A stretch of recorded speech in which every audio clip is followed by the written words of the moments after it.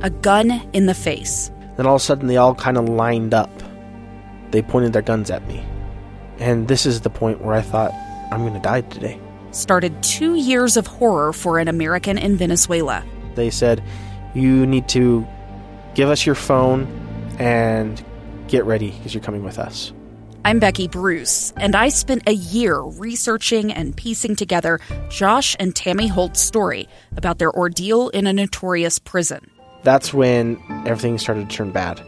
We had another pound on the door. Boom, boom, boom.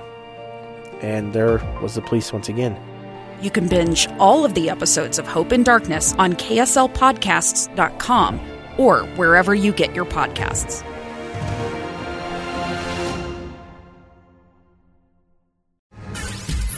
Inside Sources. Inside Sources. Utah's source for exclusive access and insights behind the news. Here's the opinion page editor of the Deseret News, Boyd Matheson, on KSL News Radio 102.7 FM and 1160 AM. Welcome, everyone, to Inside Sources here on KSL News Radio. It is great to be with you today. We are coming down the home stretch of the year that is 2020. I am Boyd Matheson, opinion editor of the Deseret News, and as always, we got a lot of ground to cover on the fastest 60 minutes of radio as we try to help you slow things down, divide the rage from the reason, elevate the conversation, connect the dots, and help you make the news make sense today as we try to round out a very tumultuous 2020. And things continue to happen in Washington, D.C. That's where we'll begin today. And we've, of course, the House of Representatives did two things yesterday. They overrode the president's veto of the Defense Authorization Bill, the NDAA, and sent that over to the Senate. They also passed the increased spending amount for the relief checks to $2,000 and sent that over to the Senate chamber as well. And we're watching this all play out in the backdrop of the Georgia Senate race, which is two Georgia Senate races, by the way. One's a special election, one's a regular election. And these are both runoffs because neither candidate got to 50% in the general election. You got to get to 50 in the state of Georgia to actually win there in the general. So it's going to be fascinating to see how this all plays out with that as a backdrop. We had some fireworks on the floor of the United States Senate just moments ago. We had Leader McConnell, who started by putting the defense bill on the table. And then we went through a whole host of shenanigans there, and not shenanigans, procedural moves, I guess, by Chuck Schumer, also by Bernie Sanders.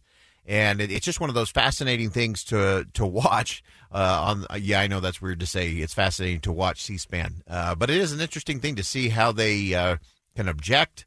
And so the things that everyone needs to understand right now is that there's two things that need to get done.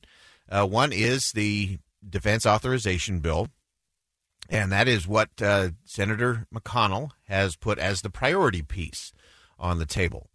No sooner had he done that, then you had the minority leader, Chuck Schumer, made his move, and he tried to preempt that, and he tried to do what is we called the unanimous consent, or UC, that it should just be passed to increase that check amount for many Americans to $2,000, up from the $600 that was passed as part of the omnibus spending bill, which the president signed into law late on Sunday.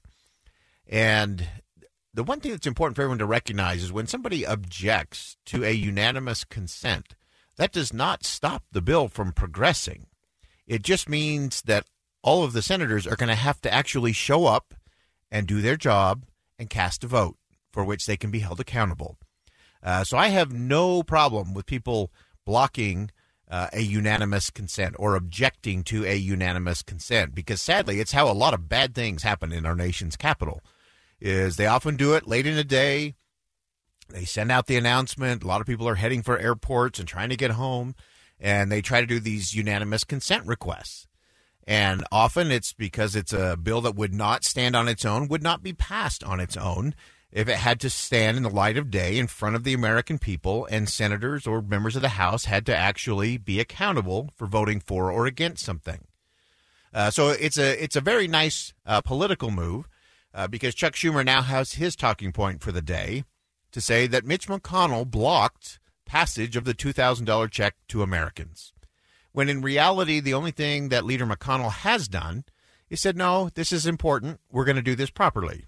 And so we're actually going to require people to come to the Senate floor, and we're going to make them cast a vote. And so as of this moment, it looks like that will be the case, and that members will have to reconvene. And they are there in Washington. Rare that they work this in-between week between Christmas and New Year's. But I think this is a time that they need to be there.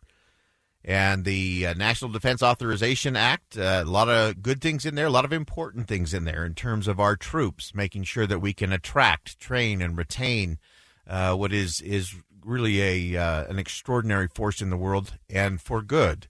And our brave women and men who serve, we need to make sure we always have the right resources, the right missions, the right ability to execute on the missions, and they have the right support when they come home, whether that's as veterans, whether that's with disabilities, or those families, for those members of the armed services who don't come home.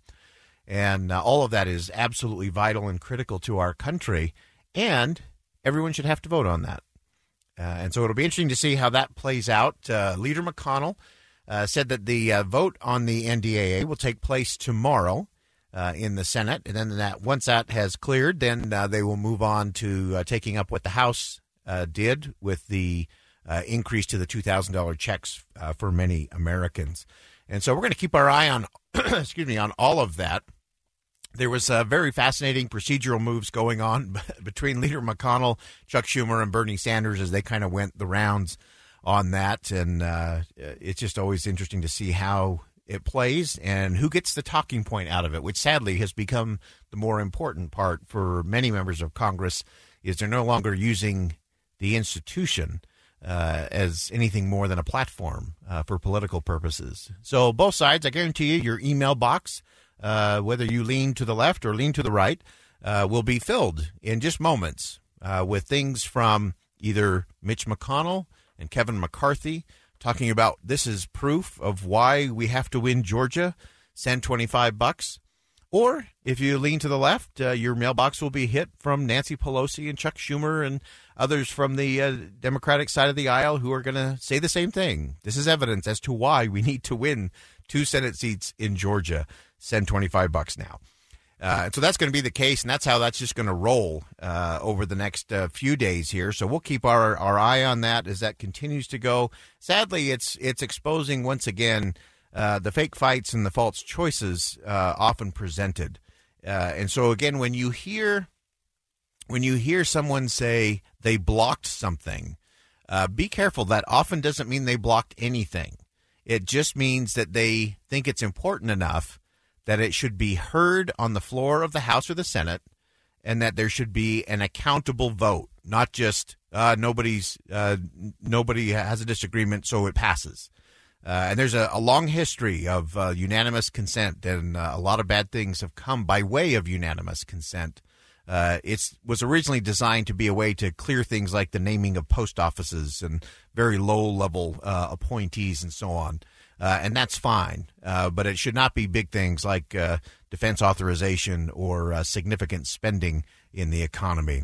All right, we got a lot of ground to cover today. As I mentioned, coming up next, we're going to be focused on a really interesting conversation I had with our friends at Harmon Brothers Advertising, Daniel Harmon, and we're going to learn about Poop to Gold. How's that? You haven't heard that on this show before, so we'll go ahead and step aside for a quick commercial break. Much, much more to come as we round out the year here on KSL News Radio. Stay with us.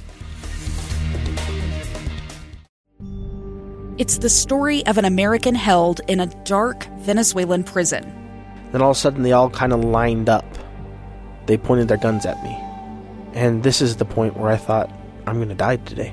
I'm Becky Bruce. I spent a year working on Hope in Darkness, which now has more than 2 million downloads. Find it on kslpodcast.com or wherever you listen to podcasts.